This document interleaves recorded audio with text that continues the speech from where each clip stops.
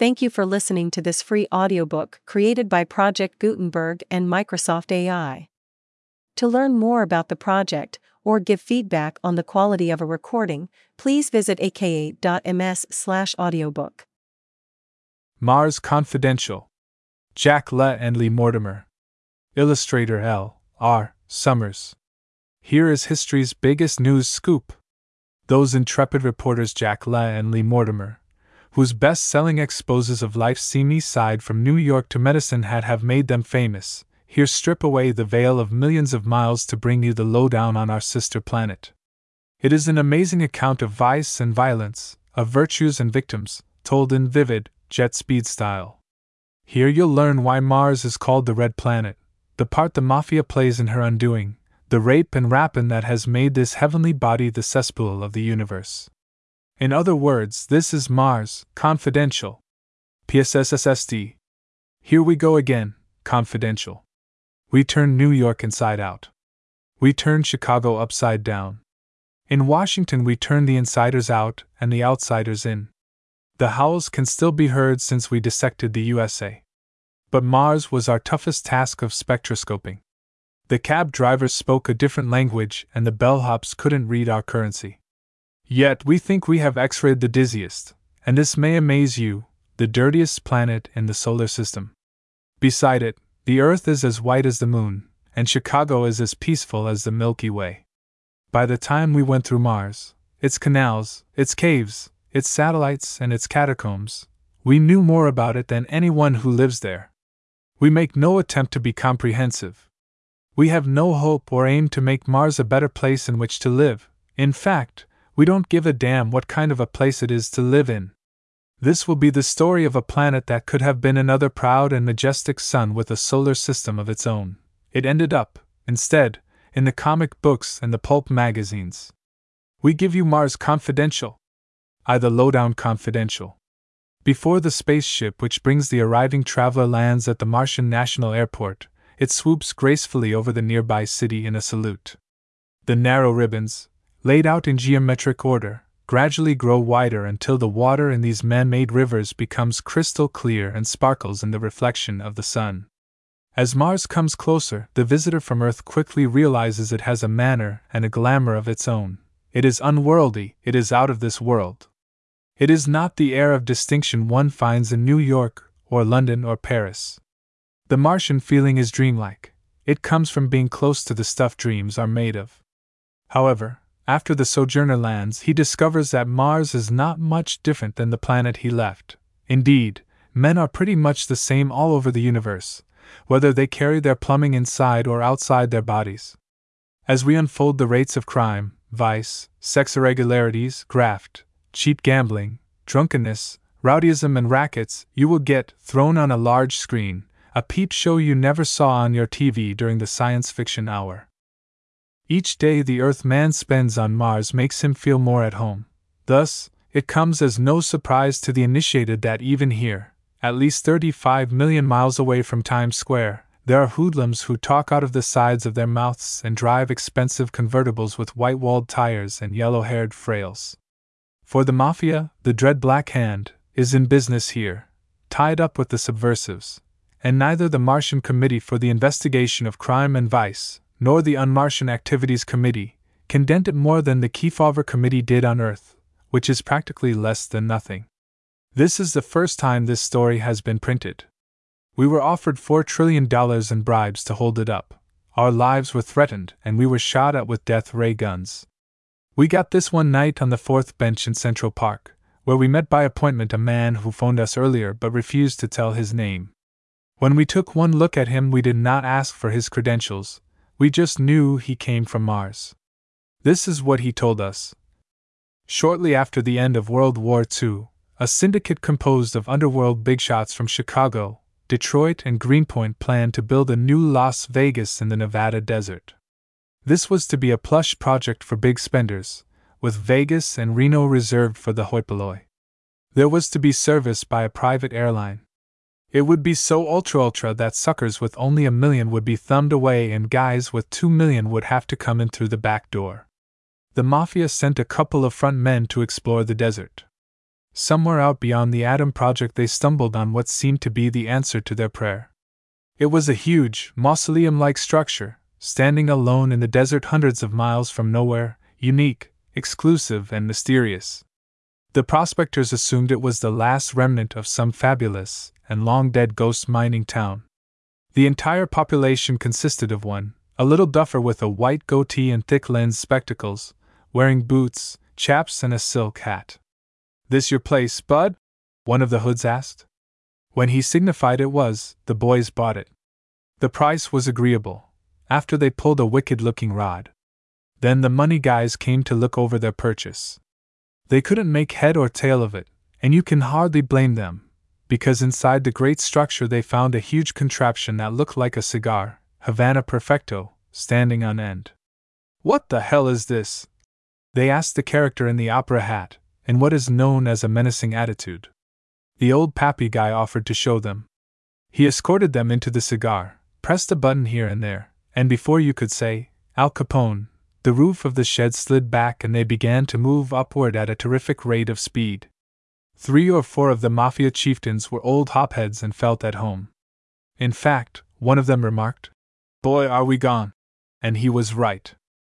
The sober Mephistos, after recovering from their first shock, laid ungentle fists on their conductor. "What goes on?" he was asked. "This is a spaceship and we are headed for Mars." "What's Mars?" "A planet up in space, loaded with gold and diamonds." "Any bims there?" "I beg your pardon, sir." "What are bims?" "Get a load of this dope." He never heard of bims. "Babes, broads, frails, pigeons, ribs, catch on?" "Oh, I assume you mean girls." "There must be, otherwise what are the diamonds for?" The outward trip took a week, but it was spent pleasantly. During that time, the Miami delegation cleaned out Chicago, New York, and Pittsburgh in a Claybyash game. The hop back, for various reasons, took a little longer. One reason may have been the condition of the crew. On the return, the boys from Brooklyn were primed to the ears with Zorkel. Zorkel is a Martian medicinal distillation, made from the milk of the schnooznuggle, a 6-legged cow, seldom milked because few Martians can run fast enough to catch one. Zorkel is strong enough to rip steel plates out of battleships, but to stomachs accustomed to the stuff sold in Flatbush, it acted like a gentle stimulant. Upon their safe landing in Nevada, the Columbuses of this first flight to Mars put in long-distance calls to all the other important hoods in the country. The crime cartel met in Cleveland, in the 3rd floor front of a tenement on Mayfield Road. The purpose of the meeting was to cut up Mars. Considerable dissension arose over the bookmaking facilities, when it was learned that the radioactive surface of the planet made it unnecessary to send scratches and results by wire. On the contrary, the steel-shod hooves of the animals set up a current which carried into every pool room, without a payoff to the wire service. The final division found the apportionment as follows: New York mob, real estate and investments, if any. Chicago mob, bookmaking and liquor, if any. Brooklyn mob, protection and assassinations. Jersey mob, numbers, if any, and craps, if any. Los Angeles mob, girls, if any. Galveston and New Orleans mobs, dope, if any. Cleveland mob, casinos, if any. Detroit mob, summer resorts, if any. The Detroit boys, incidentally, burned up when they learned the Martian year is twice as long as ours, consequently it takes 2 years for one summer to roll around. After the summary demise of 3 grand counselors whose deaths were recorded by the press as occurring from natural causes, the other major and minor mobs were declared in as partners. The first problem to be ironed out was how to speed up transportation, and failing that, to construct spacious spaceships which would attract pleasure-bent trade from Terra, Earth to you, with such innovations as roulette wheels, steam rooms, cocktail lounges, double rooms with hot and cold babes, and other such inducements. To the inside stuff confidential. Remember, you got this first from Lan Mortimer. And we defy anyone to call us liars, and prove it. Only chumps bring babes with them to Mars. The temperature is a little colder there than on Earth, and the air a little thinner. So Terra dames complain one mink coat doesn't keep them warm, they need 2. On the other hand, the gravity is considerably less than on Earth. Therefore, even the heaviest spin weighs less and can be pushed over with the greatest of ease.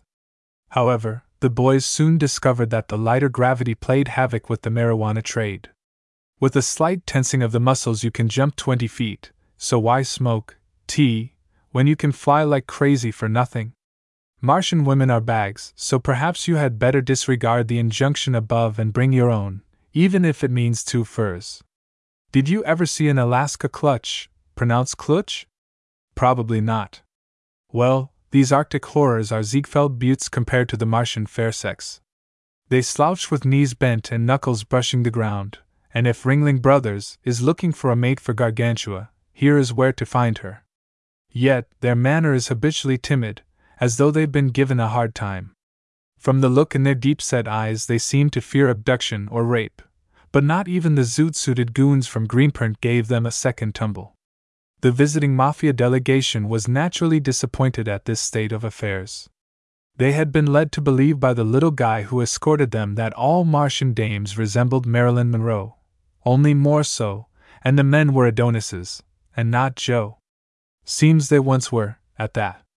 This was a couple of aeons ago when Earthmen looked like Martians do now, which seems to indicate that Martians, as well as men, have their ups and downs.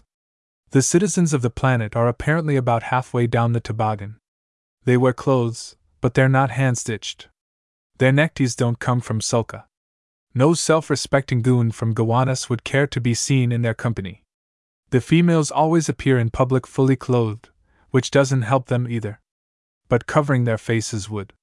They buy their dresses at a place called Cressworth and look like Paris Nouveau Riche. There are 4 separate nations there, though nation is hardly the word. It is more accurate to say there are 4 separate clans that don't like each other, though how they can tell the difference is beyond us.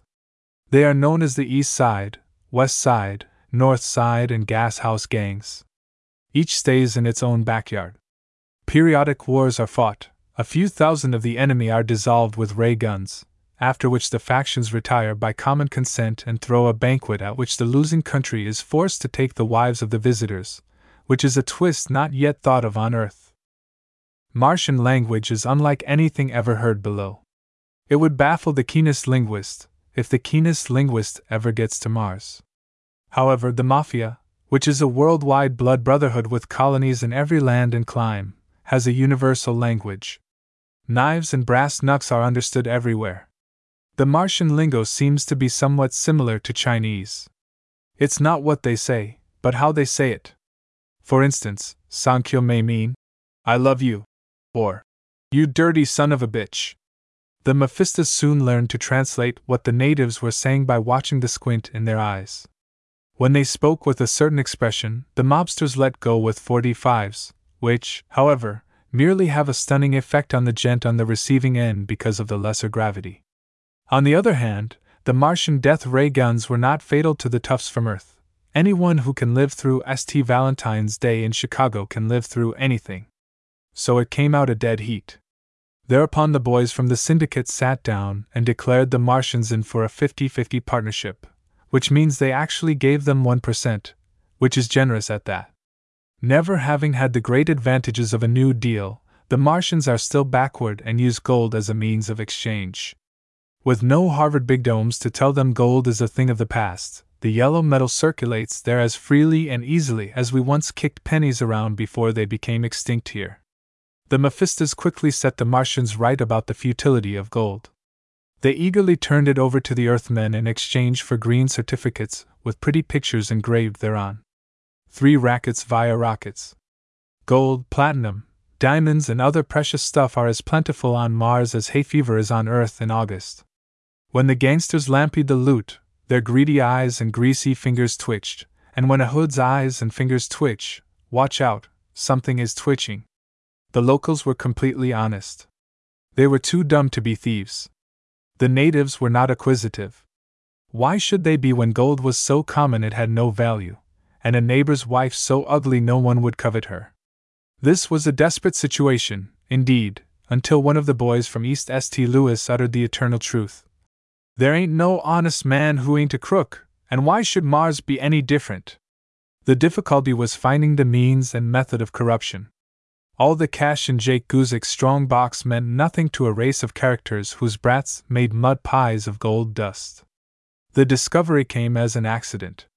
The first Earthman to be eliminated on Mars was a 2-bit hood from North Clark Street who sold a 5-cent Hershey bar with almonds to a Martian for a gold piece worth $94. The man from Mars bit the candy bar. The hood bit the gold piece. Then the Martian picked up a rock and beamed the lad from the Windy City. After which the Martian's eyes dilated and he let out a scream. Then he attacked the first Martian female who passed by. Never before had such a thing happened on Mars, and to say she was surprised is putting it lightly. Thereupon, half the female population ran after the berserk Martian. When the organization heard about this, an investigation was ordered. That is how the Crime Trust found out that there is no sugar on Mars, that this was the first time it had ever been tasted by a Martian, that it acts on them like junk does on an Earthman. They further discovered that the chief source of Martian diet is, believe it or not, poppy seed, hemp and coca leaf, and that the alkaloids thereof, opium, hashish and cocaine have not the slightest visible effect on them. Poppies grow everywhere, huge russet poppies, 10 times as large as those on Earth and 100 times as deadly. It is these poppies which have colored the planet red. Martians are strictly vegetarian. They bake, fry and stew these flowers and weeds and eat them raw with a goo made from fungus and called schmorts which passes for a salad dressing. Though the Martians were absolutely impervious to the narcotic qualities of the aforementioned flora, they got higher than Mars on small doses of sugar. So the mafia was in business. The Martians sniffed granulated sugar, which they called snow. They ate cube sugar, which they called hard stuff, and they injected molasses syrup into their veins with hypo and called this mainliners. There was nothing they would not do for a pinch of sugar.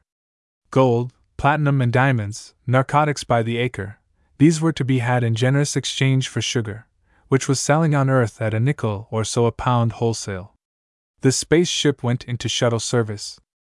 A load of diamonds and dope coming back, a load of sugar and blondes going up. Blondes made Martians higher even than sugar, and brought larger and quicker returns. This is a confidential tip to the South African Diamond Trust. 10 spaceship loads of precious stones are now being cut in a cellar on Bleecker Street in New York. The mob plans to retail them for $25 a carat. Though the gangsters are buying sugar at a few cents a pound here and selling it for its weight in rubies on Mars, a hood is always a hood. They'd been cutting dope with sugar for years on Earth, so they didn't know how to do it any different on Mars. What to cut the sugar with on Mars? Simple. With heroin, of course, which is worthless there. This is a brief rundown on the racket situation as it currently exists on our sister planet. Fake passports. When the boys first landed, they found only vague boundaries between the nations, and Martians could roam as they pleased. Maybe this is why they stayed close to home. Though anyway, why should they travel? There was nothing to see. The boys quickly took care of this. First, in order to make travel alluring, they brought 20 strippers from Calumet City and set them peeling just beyond the border lines. Then they went to the chieftains and sold them a bill of goods, with a generous bribe of sugar, to close the borders. The next step was to corrupt the border guards, which was easy with Annie Oakley's to do the burlesque shows. The selling price for fake passports fluctuates between a ton and 3 tons of platinum. Vice. Until the arrival of the Earthmen, there were no illicit sexual relations on the planet. In fact, no Martian in his right mind would have relations with the native crop of females, and they in turn felt the same way about the males. Laws had to be passed requiring all able-bodied citizens to marry and propagate. Thus, the first load of bims from South Ackerd Street in Dallas found eager customers. But these babes, who romanced anything in pants on Earth, went on a stand-up strike when they saw and smelled the Martians. Especially smelled. They smelled worse than Texas yahoos just off a cow farm. This proved embarrassing, to say the least, to the procurers. Considerable sums of money were invested in this human cargo, and the boys feared dire consequences from their Shylocks, should they return empty-handed. In our other confidential essays we told you how the Mafia employs some of the best brains on Earth to direct and manage its far-flung properties, including high-priced attorneys, accountants, real estate experts, engineers, and scientists. A hurried meeting of the Grand Council was called and held in a bungalow on the shores of one of Minneapolis' beautiful lakes. The decision reached there was to corner chlorophyll, which accounts in part for the delay in putting it on the market down here, and ship it to Mars to deodorize the populace there. After which the ladies of the evening got off their feet and went back to work. Gambling, until the arrival of the Mafia, gambling on Mars was confined to a simple game played with children's jacks. The loser had to relieve the winner of his wife. The Mafia brought up some fine gambling equipment, including the layouts from the Colonial Inn in Florida and the Beverly in New Orleans, both of which were closed, and taught the residents how to shoot craps and play the wheel, with the house putting up sugar against precious stones and metals. With such odds, it was not necessary to fake the games more than is customary on Earth. For Little New York Confidential. Despite what Earthbound professors tell you about the Martian atmosphere, we know better. They weren't there. It is a dogma that Mars has no oxygen. Baloney. While it is true that there is considerably less than on Earth in the surface atmosphere, the air underground, in caves, valleys, and tunnels, has plenty to support life lavishly, though why Martians want to live after they look at each other we cannot tell you, even confidential. For this reason Martian cities are built underground, and travel between them is carried on through a complicated system of subways predating the New York IRT line by several thousand centuries, though to the naked eye there is little difference between a Brooklyn Express and a Mars Express, yet the latter were built before the pyramids. When the first load of black-handers arrived, they naturally balked against living underground. It reminded them too much of the days before they went legitimate, and were constantly on the lam and hiding out. So the Mafia put the Martians to work building a town. There are no building materials on the planet, but the Martians are adept at making gold dust hold together with diamond rivets.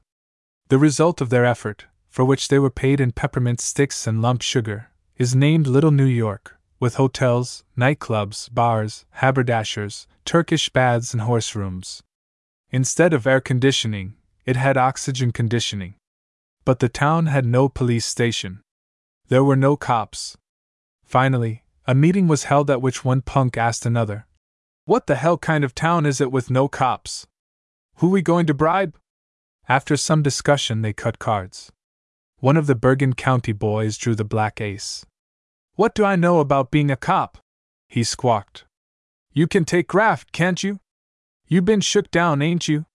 The boys also imported a couple of smart mouthpieces and a ship of blank habeas corpus forms, together with a judge who was the brother of one of the lawyers, so there was no need to build a jail in this model city. The only ones who ever get arrested, anyway, are the Martians, and they soon discovered that the coppers from Terra would look the other way for a bucket full of gold. Until the arrival of the Earthmen, the Martians were, as stated, peaceful, and even now crime is practically unknown among them. The chief problem, however, is to keep them in line on pay nights, when they go on sugar binges. Chocolate bars are as common on Mars as saloons are on Broadway, and it is not unusual to see, gone, Martians getting heaved out of these bars right into the gutter. One nostalgic hood from Seattle said it reminded him of Skid Row there. The Red Planet. The gangsters had not been on Mars long before they heard rumors about other outsiders who were supposed to have landed on the other side of MT Sireham. The boys got together in a cocktail lounge to talk this over, and they decided they weren't going to stand for any other mobs muscling in. Thereupon, they dispatched 4 torpedoes with Tommy guns in a big black limousine to see what was going. We tell you this confidential. What they found was a communist apparatus sent to Mars from Soviet Russia. This cell was so active that commies had taken over almost half the planet before the arrival of the Mafia, with their domain extending from the Ducaleones region all the way over to Phythontis and down to Titania. Furthermore, through propaganda and infiltration, there were communist cells in every quarter of the planet, and many of the top officials of the 4 Martian governments were either secretly party members or openly in fronts. The communist battle cry was, "Men of Mars unite! You have nothing to lose but your wives." Comes the revolution, they were told, and all Martians could remain bachelors. It is no wonder the communists made such inroads. The planet became known as the Red Planet. In their confidential books about the cities of Earth, Le and Mortimer explored the community of interest between the organized underworld and the Soviet. Communists are in favor of anything that causes civil disorder and unrest. Gangsters have no conscience and will do business with anyone who pays. On Earth, Russia floods the Western powers, and especially the United States, with narcotics, first to weaken them and provide easy prey, and second, for dollar exchange. And on Earth, the Mafia, which is another international conspiracy like the communists, sells the narcotics. And so when the gangsters heard there were communist cells on Mars, they quickly made a contact. For most of the world's cheap sugar comes from Russia. The Mafia inroad on the American sugar market had already driven cane up more than 300%, but the Russians were anxious, able, and willing to provide all the beets they wanted at half the competitive price. 6. The honest hoods. As we pointed out in previous works, the crime syndicate now owns so much money, its chief problem is to find ways in which to invest it. As a result, the Mafia and its allies control thousands of legitimate enterprises ranging from hotel chains to railroads and from laundries to distilleries. And so it was on Mars. With all the rackets cornered, the gangsters decided it was time to go into some straight businesses. At the next get-together of the Grand Council, the following conversation was heard. "What do these mopes need that they ain't getting? A big fat hole in the head. Cut it out. This is serious. A hole in the head ain't serious? There's no profit in them one-shot deals. It's the repeat business you make the dough on. Maybe you got something there. You can kill a jerk only once. But a jerk can have relatives. We're talking about legit stuff. All the rest has been taken care of. With the Martians I've seen, a bar of soap could be a big thing." From this random suggestion, there sprang up a major interplanetary project. If the big soap companies are wondering where all that soap went a few years ago, we can tell them. It went to Mars. Soap caught on immediately. It was snapped up as fast as it arrived. But several questions popped into the minds of the Mafia soap salesman. Where was it all going? A Martian, in line for a bar in the evening, was back again the following morning for another one. And why did the Martians stay just as dirty as ever? The answer was, the Martians stayed as dirty as ever because they weren't using the soap to wash with. They were eating it. It cured the hangover from sugar. Another group cornered the undertaking business, adding a twist that made for more activity. They added a department of elimination. The men in charge of this end of the business circulate through the chocolate and soap bars, politely inquiring, "Who would you like killed?" Struck with the novelty of the thing, quite a few Martians remember other Martians they are mad at. The going price is 100 carats of diamonds to kill, which is cheap considering the average laborer earns 10,000 carats a week. Then the boys from the more dignified end of the business drop in at the home of the victim and offer to bury him cheap. 250 carats gets a Martian planted in style. Inasmuch as Martians live underground, burying is done in reverse, by tying a rocket to the tail of the deceased and shooting him out into the stratosphere. 7.1 Universe Confidential. Mars is presently no problem to Earth, and will not be until we have all its gold and the Martians begin asking us for loans. Meanwhile, Le and Mortimer say let the gangsters and communists have it. We don't want it. We believe Earth would weaken itself if it dissipated its assets on foreign planets. Instead, we should heavily arm our own satellites, which will make us secure from attack by an alien planet or constellation. At the same time, we should build an overwhelming force of spaceships capable of delivering lethal blows to the outermost corners of the universe and return without refueling. We have seen the futility of meddling in everyone's business on Earth. Let's not make that mistake in space. We are unalterably opposed to the United Planets, and call upon the governments of Earth not to join that intersolar system boondoggle. We have enough trouble right here. The Appendix Confidential. Blast off, the equivalent of the takeoff of Terran aviation. Spaceships blast off into space. Not to be confused with the report of a sawed-off shotgun. Blasting pit, place from which a spaceship blasts off. Guarded area where the intense heat from the jets melts the ground. Also used for cockfights. Spacemen, those who man the spaceships. See any comic strip. Haroscope, a very sensitive instrument for space navigation. The sighting plate thereon is centered around two crossed hairs. Because of the vastness of space, very fine hairs are used. These hairs are obtained from the glomp frog, found only in the heart of the dense Venusian swamps. The haroscope is a must in space navigation. Then how did they get to Venus to get the hair from the glomp frog? Read Venus Confidential.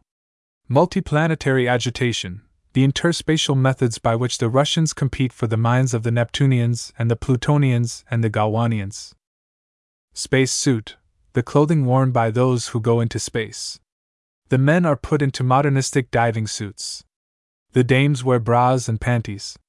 Gravplates, a form of magnetic shoe worn by spacemen while standing on the outer hull of a spaceship halfway to Mars.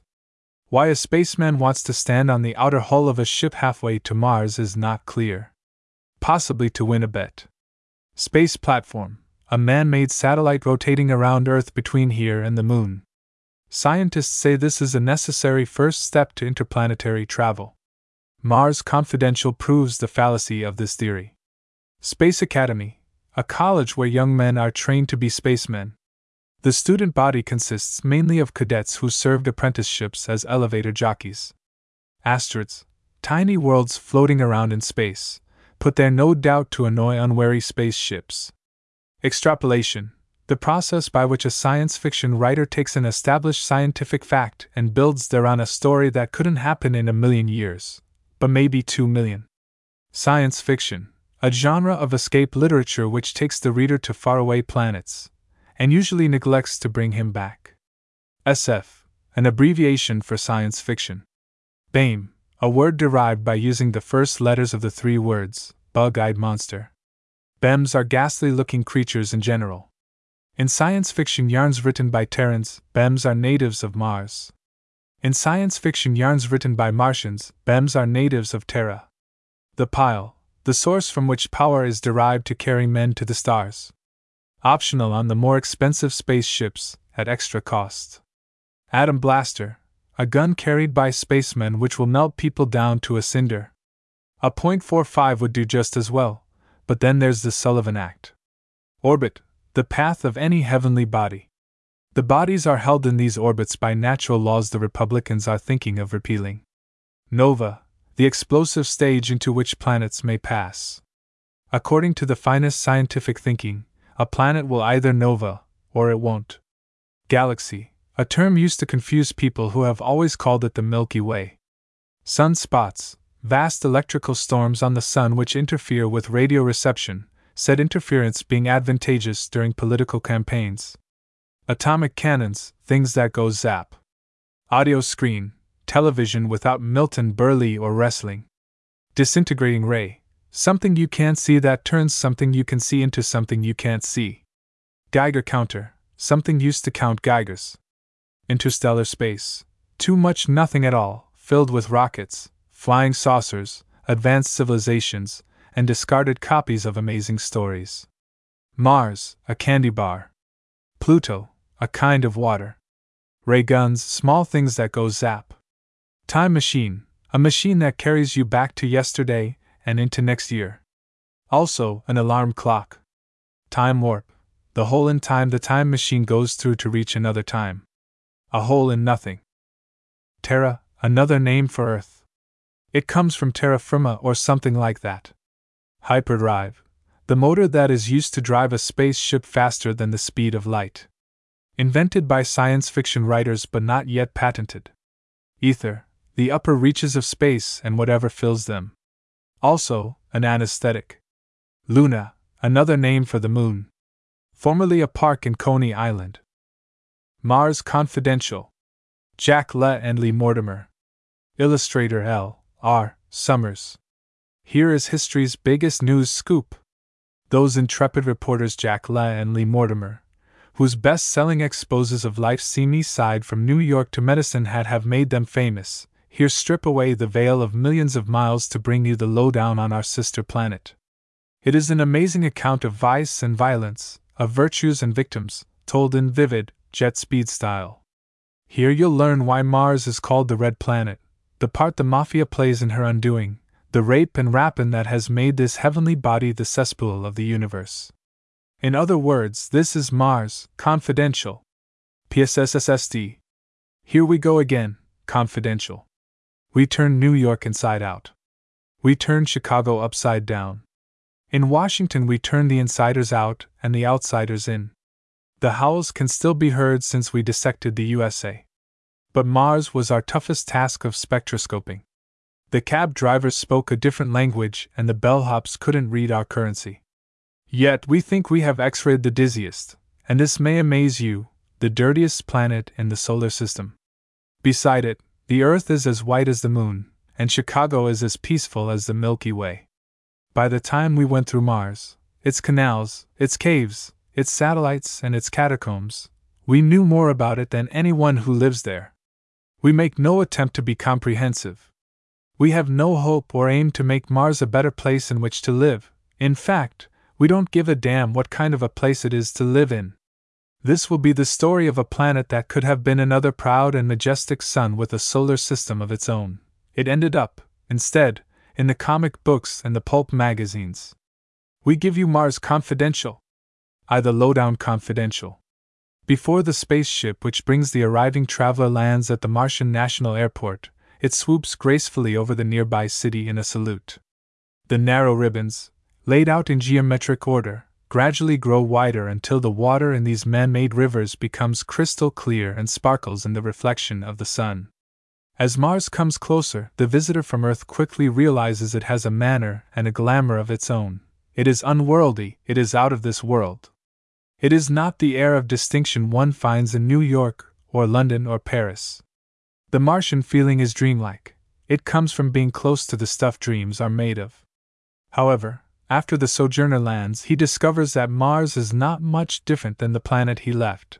Indeed, men are pretty much the same all over the universe, whether they carry their plumbing inside or outside their bodies. As we unfold the rates of crime, vice, sex irregularities, graft, cheap gambling, drunkenness, rowdyism, and rackets, you will get, thrown on a large screen, a peep show you never saw on your TV during the science fiction hour. Each day the Earth-man spends on Mars makes him feel more at home. Thus, it comes as no surprise to the initiated that even here, at least 35 million miles away from Times Square, there are hoodlums who talk out of the sides of their mouths and drive expensive convertibles with white-walled tires and yellow-haired frails. For the Mafia, the dread Black Hand, is in business here, tied up with the subversives, and neither the Martian Committee for the Investigation of Crime and Vice, nor the Un-Martian Activities Committee, can dent it more than the Kefauver Committee did on Earth, which is practically less than nothing. This is the first time this story has been printed. We were offered $4 trillion in bribes to hold it up. Our lives were threatened and we were shot at with death ray guns.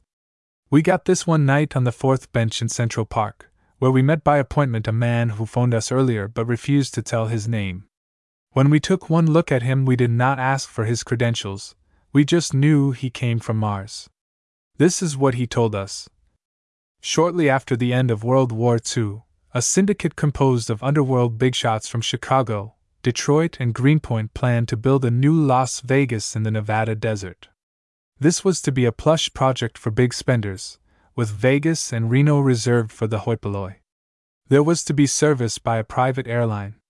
It would be so ultra that suckers with only $1 million would be thumbed away and guys with $2 million would have to come in through the back door. The Mafia sent a couple of front men to explore the desert. Somewhere out beyond the Atom Project they stumbled on what seemed to be the answer to their prayer. It was a huge, mausoleum-like structure, standing alone in the desert hundreds of miles from nowhere, unique, exclusive, and mysterious. The prospectors assumed it was the last remnant of some fabulous and long-dead ghost mining town. The entire population consisted of one, a little duffer with a white goatee and thick lens spectacles, wearing boots, chaps, and a silk hat. "This your place, bud?" one of the hoods asked. When he signified it was, the boys bought it. The price was agreeable, after they pulled a wicked-looking rod. Then the money guys came to look over their purchase. They couldn't make head or tail of it, and you can hardly blame them, because inside the great structure they found a huge contraption that looked like a cigar, Havana Perfecto, standing on end. "What the hell is this?" they asked the character in the opera hat, in what is known as a menacing attitude. The old pappy guy offered to show them. He escorted them into the cigar, pressed a button here and there, and before you could say, Al Capone, the roof of the shed slid back and they began to move upward at a terrific rate of speed. 3 or 4 of the mafia chieftains were old hopheads and felt at home. In fact, one of them remarked, "Boy, are we gone!" And he was right. The sober Mephistos, after recovering from their first shock, laid ungentle fists on their conductor. "What goes on?" he was asked. "This is a spaceship and we are headed for Mars." "What's Mars?" "A planet up in space, loaded with gold and diamonds." "Any bims there?" "I beg your pardon, sir." "What are bims?" "Get a load of this dope." He never heard of bims.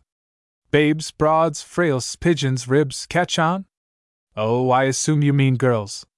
"There must be, otherwise what are the diamonds for?" The outward trip took a week, but it was spent pleasantly. During that time, the Miami delegation cleaned out Chicago, New York, and Pittsburgh in a Claybyash game. The hop back, for various reasons, took a little longer.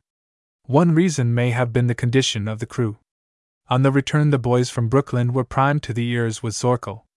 Zorkel is a Martian medicinal distillation, made from the milk of the Schnooznugel, a 6-legged cow, seldom milked because few Martians can run fast enough to catch one. Zorkel is strong enough to rip steel plates out of battleships, but to stomachs accustomed to the stuff sold in Flatbush, it acted like a gentle stimulant. Upon their safe landing in Nevada, the Columbuses of this first flight to Mars put in long-distance calls to all the other important hoods in the country. The crime cartel met in Cleveland, in the 3rd floor front of a tenement on Mayfield Road. The purpose of the meeting was to cut up Mars. Considerable dissension arose over the bookmaking facilities, when it was learned that the radioactive surface of the planet made it unnecessary to send scratches and results by wire. On the contrary, the steel-shod hooves of the animals set up a current which carried into every pool room, without a payoff to the wire service. The final division found the apportionment as follows: New York mob, real estate and investments, if any. Chicago mob, bookmaking and liquor, if any. Brooklyn mob, protection and assassinations. Jersey mob, numbers, if any, and craps, if any. Los Angeles mob, girls, if any. Galveston and New Orleans mobs, dope, if any. Cleveland mob, casinos, if any. Detroit mob, summer resorts, if any. The Detroit boys, incidentally, burned up when they learned the Martian year is twice as long as ours, consequently it takes 2 years for one summer to roll around. After the summary demise of 3 Grand Councilors whose deaths were recorded by the press as occurring from natural causes, the other major and minor mobs were declared in as partners. The first problem to be ironed out was how to speed up transportation, and failing that, to construct spacious spaceships which would attract pleasure-bent trade from Terra, Earth to you, with such innovations as roulette wheels, steam rooms, cocktail lounges, double rooms with hot and cold babes, and other such inducements. To the inside stuff confidential. Remember, you got this first from Lan Mortimer. And we defy anyone to call us liars, and prove it. Only chumps bring babes with them to Mars. The temperature is a little colder there than on Earth, and the air a little thinner. So Terra dames complain one mink coat doesn't keep them warm, they need 2. On the other hand, the gravity is considerably less than on Earth. Therefore, even the heaviest spin weighs less and can be pushed over with the greatest of ease. However, the boys soon discovered that the lighter gravity played havoc with the marijuana trade. With a slight tensing of the muscles you can jump 20 feet, so why smoke tea when you can fly like crazy for nothing? Martian women are bags, so perhaps you had better disregard the injunction above and bring your own, even if it means 2 furs. Did you ever see an Alaska clutch, pronounced clutch? Probably not. Well, these Arctic horrors are Ziegfeld buttes compared to the Martian fair sex. They slouch with knees bent and knuckles brushing the ground, and if Ringling Brothers is looking for a mate for Gargantua, here is where to find her. Yet, their manner is habitually timid, as though they've been given a hard time. From the look in their deep-set eyes, they seemed to fear abduction or rape, but not even the zoot-suited goons from Greenprint gave them a second tumble. The visiting Mafia delegation was naturally disappointed at this state of affairs. They had been led to believe by the little guy who escorted them that all Martian dames resembled Marilyn Monroe, only more so, and the men were Adonises, and not Joe. Seems they once were, at that. This was a couple of aeons ago when Earthmen looked like Martians do now, which seems to indicate that Martians, as well as men, have their ups and downs. The citizens of the planet are apparently about halfway down the toboggan. They wear clothes, but they're not hand-stitched. Their neckties don't come from Sulca. No self-respecting goon from Gowanus would care to be seen in their company.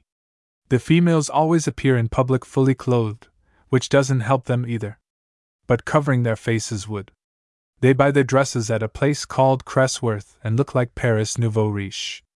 There are 4 separate nations there, though nation is hardly the word.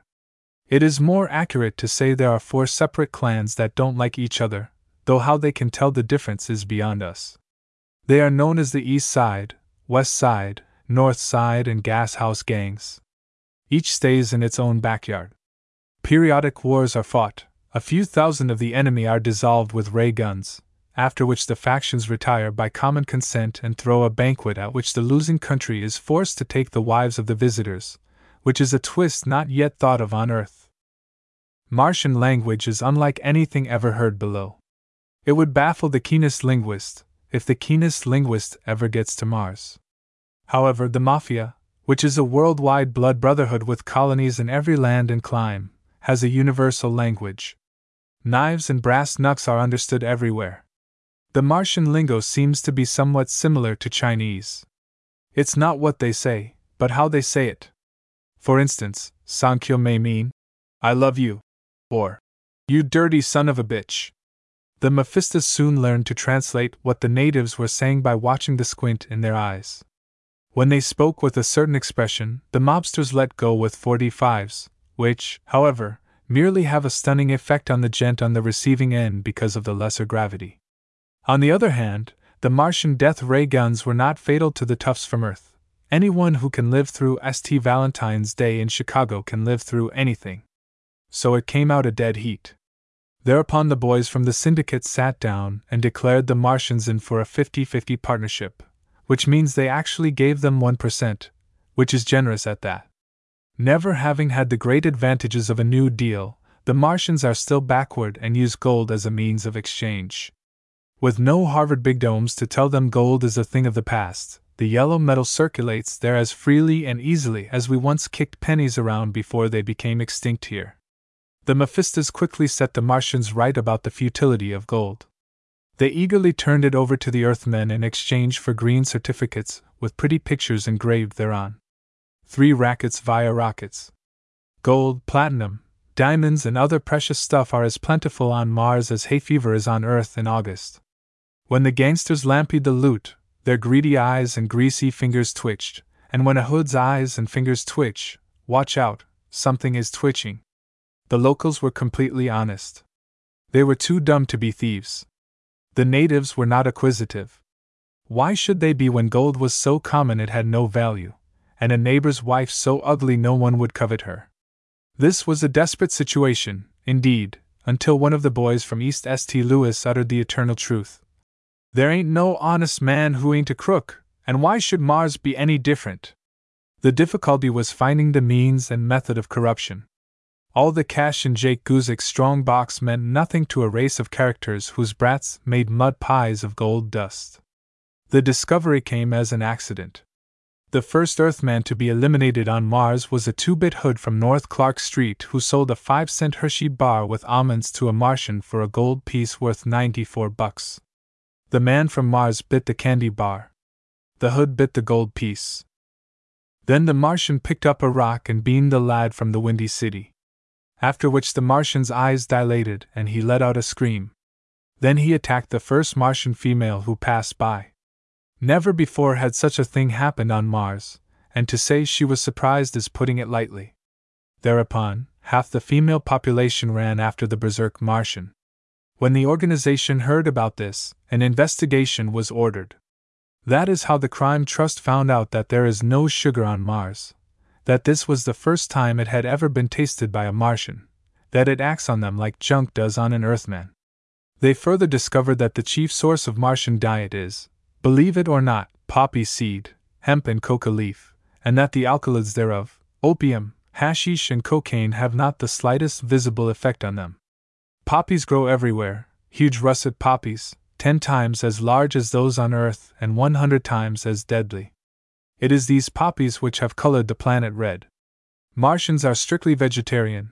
They bake, fry and stew these flowers and weeds and eat them raw with a goo made from fungus and called schmorts, which passes for a salad dressing.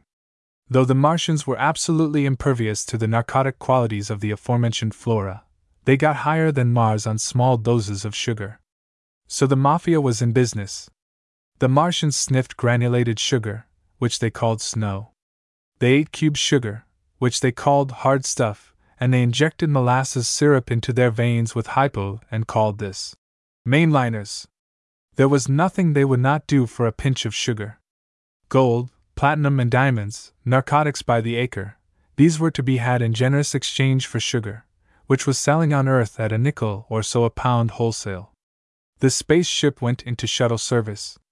A load of diamonds and dope coming back, a load of sugar and blondes going up. Blondes made Martians higher even than sugar, and brought larger and quicker returns. This is a confidential tip to the South African Diamond Trust. 10 spaceship loads of precious stones are now being cut in a cellar on Bleecker Street in New York. The mob plans to retail them for $25 a carat. Though the gangsters are buying sugar at a few cents a pound here and selling it for its weight in rubies on Mars, a hood is always a hood. They'd been cutting dope with sugar for years on Earth, so they didn't know how to do it any different on Mars. What to cut the sugar with on Mars? Simple. With heroin, of course, which is worthless there. This is a brief rundown on the racket situation as it currently exists on our sister planet. Fake passports. When the boys first landed, they found only vague boundaries between the nations, and Martians could roam as they pleased. Maybe this is why they stayed close to home. Though anyway, why should they travel? There was nothing to see. The boys quickly took care of this. First, in order to make travel alluring, they brought 20 strippers from Calumet City and set them peeling just beyond the border lines. Then they went to the chieftains and sold them a bill of goods, with a generous bribe of sugar, to close the borders. The next step was to corrupt the border guards, which was easy with Annie Oakley's to do the burlesque shows. The selling price for fake passports fluctuates between a ton and 3 tons of platinum. Vice. Until the arrival of the Earthmen, there were no illicit sexual relations on the planet. In fact, no Martian in his right mind would have relations with the native crop of females, and they in turn felt the same way about the males. Laws had to be passed requiring all able-bodied citizens to marry and propagate. Thus, the first load of bims from South Ackerd Street in Dallas found eager customers. But these babes, who romanced anything in pants on Earth, went on a stand-up strike when they saw and smelled the Martians. Especially smelled. They smelled worse than Texas yahoos just off a cow farm. This proved embarrassing, to say the least, to the procurers. Considerable sums of money were invested in this human cargo, and the boys feared dire consequences from their Shylocks, should they return empty-handed. In our other confidential essays we told you how the Mafia employs some of the best brains on Earth to direct and manage its far-flung properties, including high-priced attorneys, accountants, real estate experts, engineers and scientists. A hurried meeting of the Grand Council was called and held in a bungalow on the shores of one of Minneapolis' beautiful lakes. The decision reached there was to corner chlorophyll, which accounts in part for the delay in putting it on the market down here, and ship it to Mars to deodorize the populace there. After which the ladies of the evening got off their feet and went back to work. Gambling. Until the arrival of the Mafia, gambling on Mars was confined to a simple game played with children's jacks. The loser had to relieve the winner of his wife. The Mafia brought up some fine gambling equipment, including the layouts from the Colonial Inn in Florida, and the Beverly in New Orleans, both of which were closed, and taught the residents how to shoot craps and play the wheel, with the house putting up sugar against precious stones and metals. With such odds, it was not necessary to fake the games more than is customary on Earth. For Little New York Confidential. Despite what Earthbound professors tell you about the Martian atmosphere, we know better. They weren't there. It is a dogma that Mars has no oxygen. Baloney. While it is true that there is considerably less than on Earth in the surface atmosphere, the air underground, in caves, valleys, and tunnels, has plenty to support life lavishly, though why Martians want to live after they look at each other we cannot tell you, even confidential. For this reason, Martian cities are built underground, and travel between them is carried on through a complicated system of subways predating the New York IRT line by several thousand centuries, though to the naked eye there is little difference between a Brooklyn Express and a Mars Express, yet the latter were built before the pyramids. When the first load of Black-Handers arrived, they naturally balked against living underground. It reminded them too much of the days before they went legitimate, and were constantly on the lam and hiding out. So the Mafia put the Martians to work building a town. There are no building materials on the planet, but the Martians are adept at making gold dust hold together with diamond rivets. The result of their effort, for which they were paid in peppermint sticks and lump sugar, is named Little New York, with hotels, nightclubs, bars, haberdashers, Turkish baths, and horse rooms. Instead of air conditioning, it had oxygen conditioning. But the town had no police station. There were no cops. Finally, a meeting was held at which one punk asked another, "What the hell kind of town is it with no cops? Who we going to bribe?" After some discussion, they cut cards. One of the Bergen County boys drew the black ace. "What do I know about being a cop?" he squawked.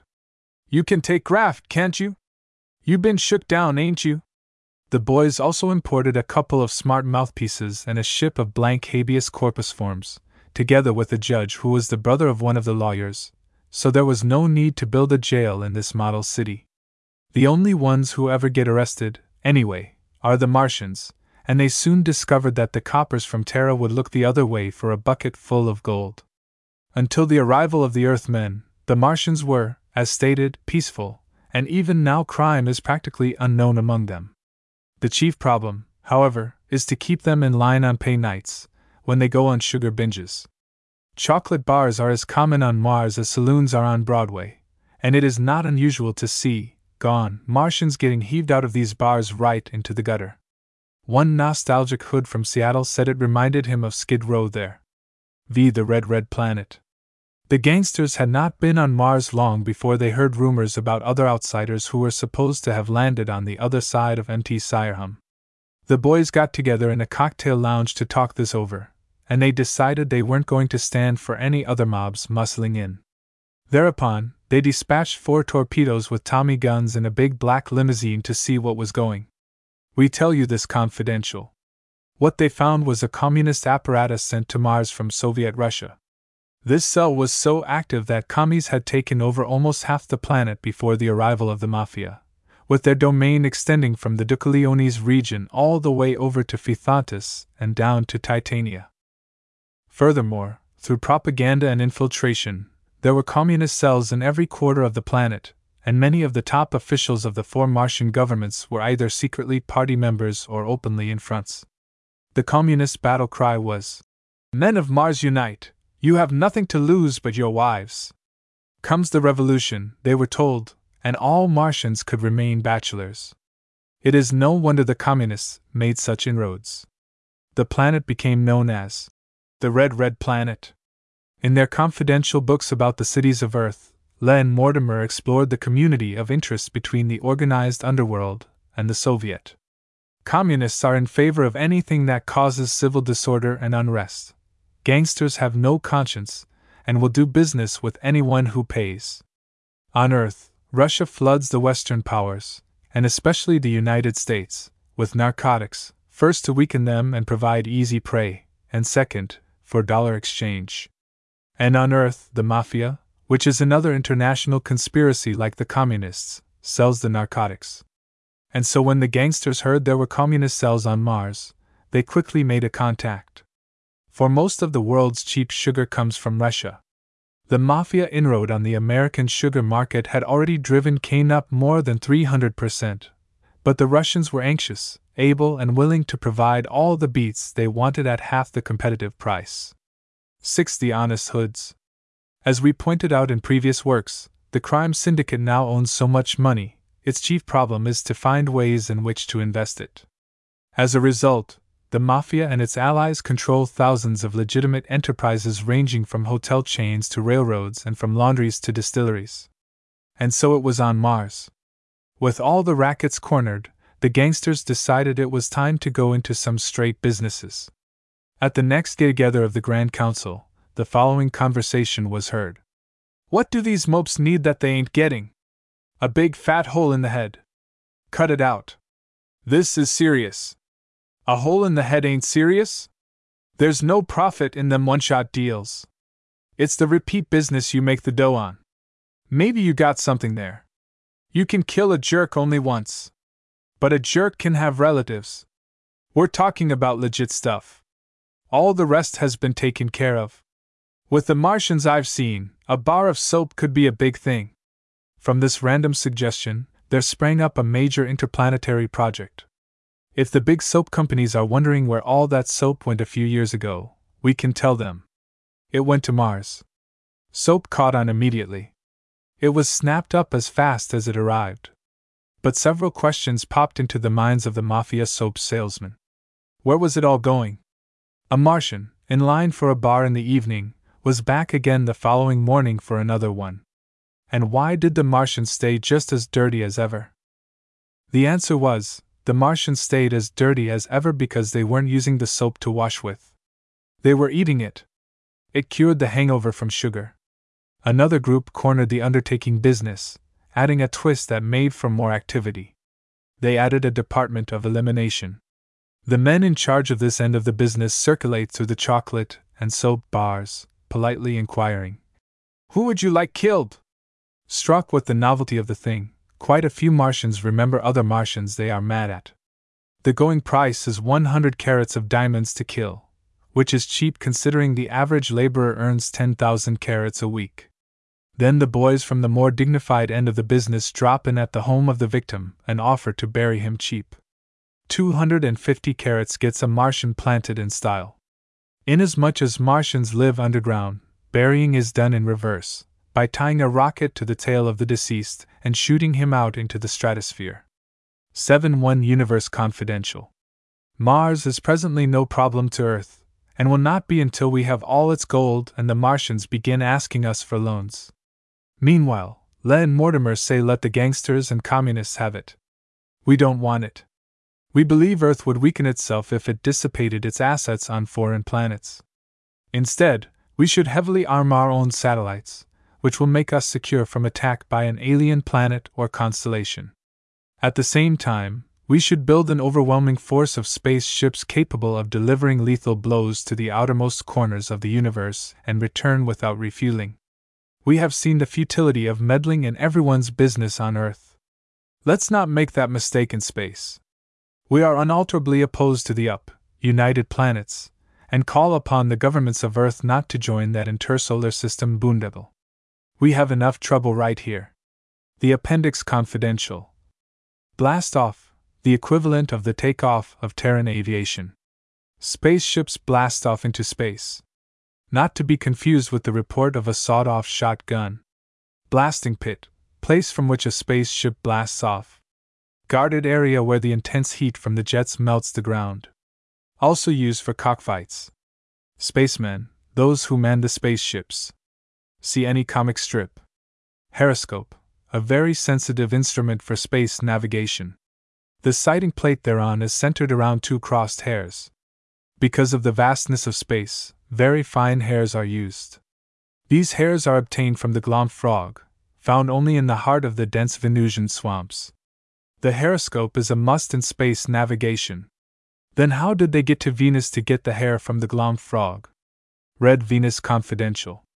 Multiplanetary agitation, the interspatial methods by which the Russians compete for the minds of the Neptunians and the Plutonians and the Galwanians. Space suit, the clothing worn by those who go into space. The men are put into modernistic diving suits. The dames wear bras and panties. Grav plates, a form of magnetic shoe worn by spacemen while standing on the outer hull of a spaceship halfway to Mars. Why a spaceman wants to stand on the outer hull of a ship halfway to Mars is not clear. Possibly to win a bet. Space platform, a man-made satellite rotating around Earth between here and the Moon. Scientists say this is a necessary first step to interplanetary travel. Mars Confidential proves the fallacy of this theory. Space Academy, a college where young men are trained to be spacemen. The student body consists mainly of cadets who served apprenticeships as elevator jockeys. Asteroids, tiny worlds floating around in space, put there no doubt to annoy unwary spaceships. Extrapolation, the process by which a science fiction writer takes an established scientific fact and builds thereon a story that couldn't happen in 1,000,000 years, but maybe 2,000,000. Science fiction, a genre of escape literature which takes the reader to faraway planets, and usually neglects to bring him back. SF, an abbreviation for science fiction. BAME, a word derived by using the first letters of the 3 words, bug-eyed monster. BEMs are ghastly-looking creatures in general. In science fiction yarns written by Terrans, BEMs are natives of Mars. In science fiction yarns written by Martians, BEMs are natives of Terra. The pile, the source from which power is derived to carry men to the stars. Optional on the more expensive spaceships, at extra cost. Atom blaster, a gun carried by spacemen which will melt people down to a cinder. A .45 would do just as well, but then there's the Sullivan Act. Orbit, the path of any heavenly body. The bodies are held in these orbits by natural laws the Republicans are thinking of repealing. Nova, the explosive stage into which planets may pass. According to the finest scientific thinking, a planet will either nova, or it won't. Galaxy, a term used to confuse people who have always called it the Milky Way.